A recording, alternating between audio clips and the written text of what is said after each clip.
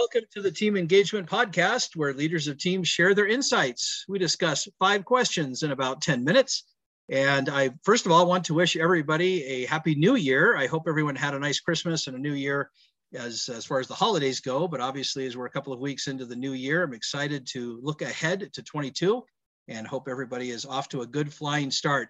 I'd like to welcome our guest today. He is the COO of Social 5. This is Jeremiah Stetler.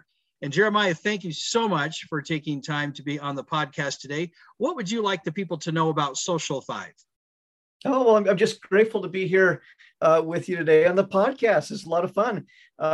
Social 5, we're a social media marketing company. We kind of grew out of the journalism industry, which is kind of fun, but we do content marketing on social media like Facebook and Instagram. And those of you who are on TikTok or all those crazy channels, we do content marketing, we do advertising, we do some reputation management. And my kids think it's just super awesome because dad does social media, right? So that's a little bit about what Social 5 does. That's awesome. I love the fact that your kids are bought into this, because my kids are very detached from what I do, and they're just kind of like, yeah, dad does something. But anyway, so absolutely. That's awesome. All right, let's get into our questions. Our first question: share a time when you struggled with a situation with a coworker, and then how you resolved that. Very good. It was with one swift punch that we no, I'm just kidding. No, I have a dear friend who is now a dear friend that we had some struggles with in the past. We were partners in a business venture. He was over finance. I, of course, was over operations. And those of you who've been in that situation know that finance and operations don't always see eye to eye. And, there was a time in our business that we were just struggling financially to pay the bills, to make ends meet. It seemed like no matter how hard we worked, we never could quite pull ahead. So he started turning over stones within our organization to see where we could become more efficient, where we could save more money. And just naturally, because I was overseeing operations, a lot of those stones were being turned over within my organization. And I just remember, feeling like he just didn't understand what it took to run this operation, that we put in time and energy and sacrifice to make it work. And yet he questioned everything. He called into question or challenged all these practices that we'd been going down for years and years. And after one particularly difficult conversation, I came away and I was just steamed. I'm like, oh my goodness. And I said that question to myself. He does not understand what it takes to run this company. And then it dawned on me, was I really understanding what his position was? Because we actually are both going towards the same goal. We both wanted the company to succeed. We're both partners, for crying out loud. We're trying to make it succeed. And I was doing it the best way I could. He was doing it the best way he could. And suddenly that day was transformative for me because I understood his motivation. And when I understood his motivation, that it wasn't a personal attack, that he was going after the same goal, we started mending fences and become really close friends since then.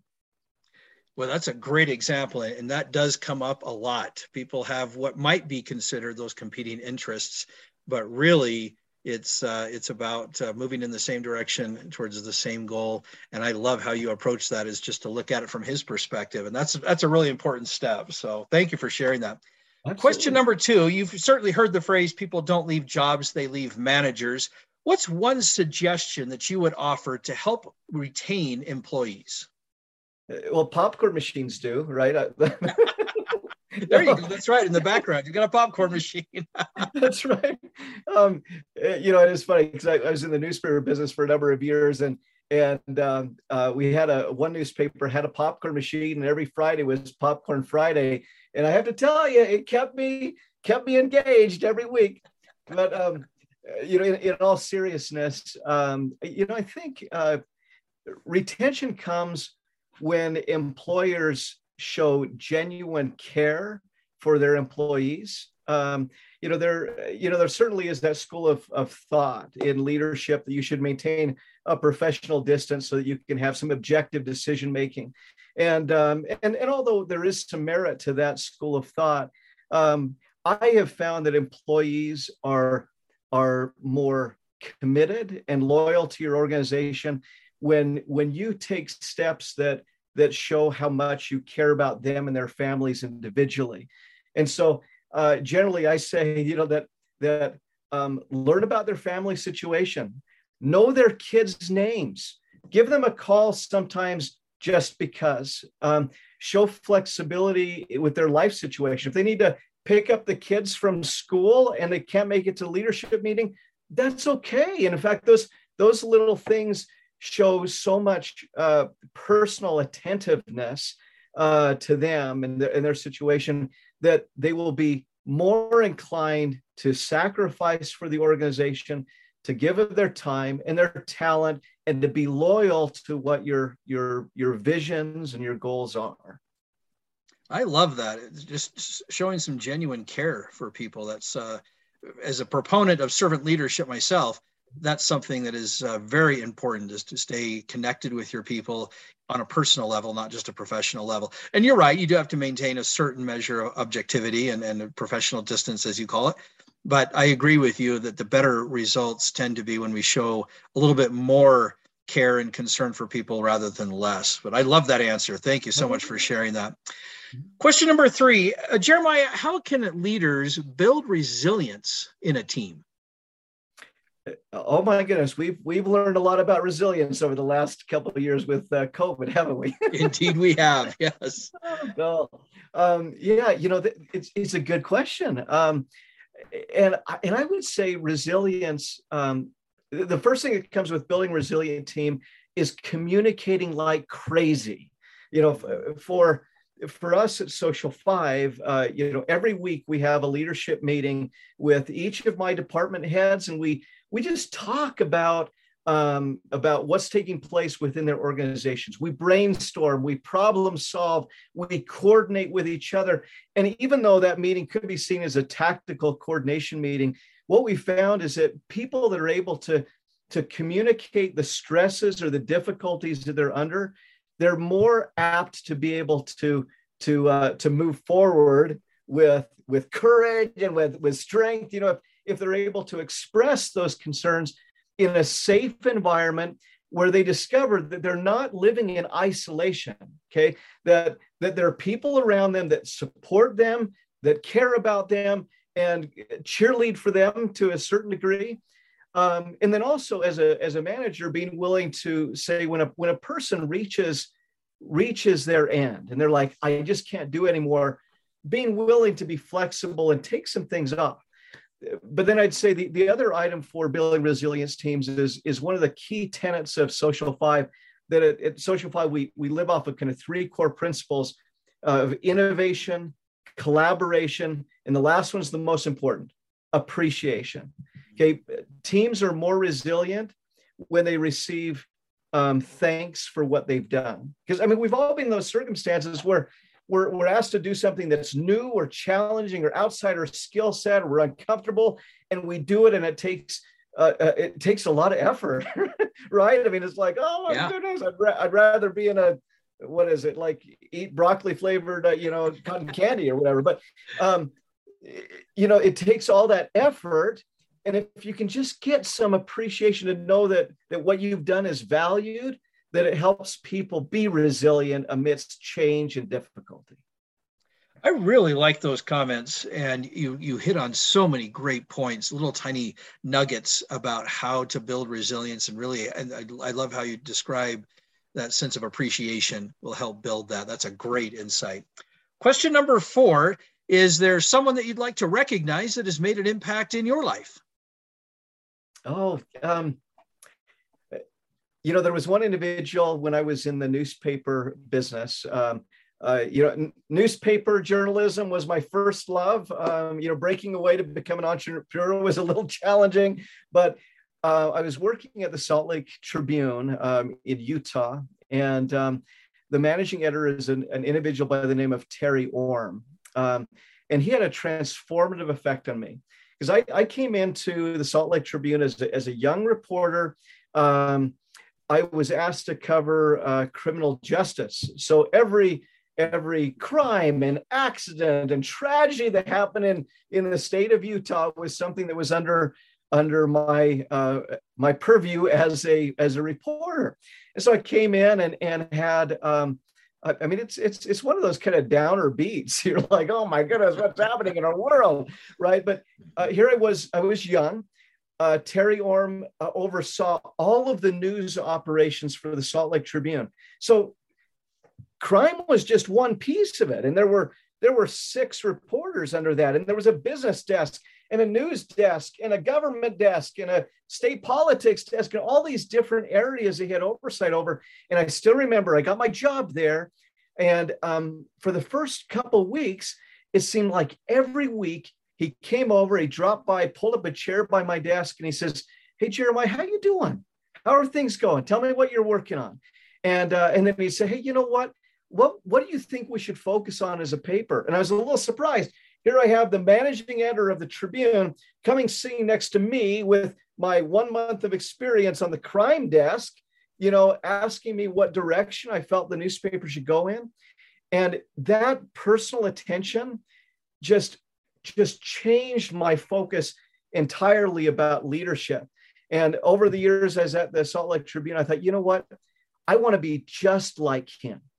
I want to make sure that people that come in feel like they matter in a big way, that I hear them, I listen to them, that when I sit down, I'm not distracted. I'm not standing up and looking at you and asking how things are. I'm going to sit down for the long haul. And I'm going to focus on you, even though I have other things, because that's going to make a massive difference. So yeah, Terry Orm, transformative in my world as a leader. That is such a powerful example of the difference that a leader can have, not just in the job, but in someone's life by simply asking some basic questions. I love that example. Thank you for recognizing Terry, and thank you for sharing that story.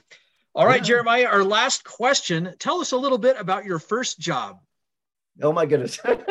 Were you a reporter? Is that your first job? It was close. I was actually a radio talk show host. Really? And so it was at a little radio station down in central Utah, in Price, Utah. We had a KOAL AM talk radio, as well as a Kickin' Country FM station. And so my role is, so I was primarily on the AM side.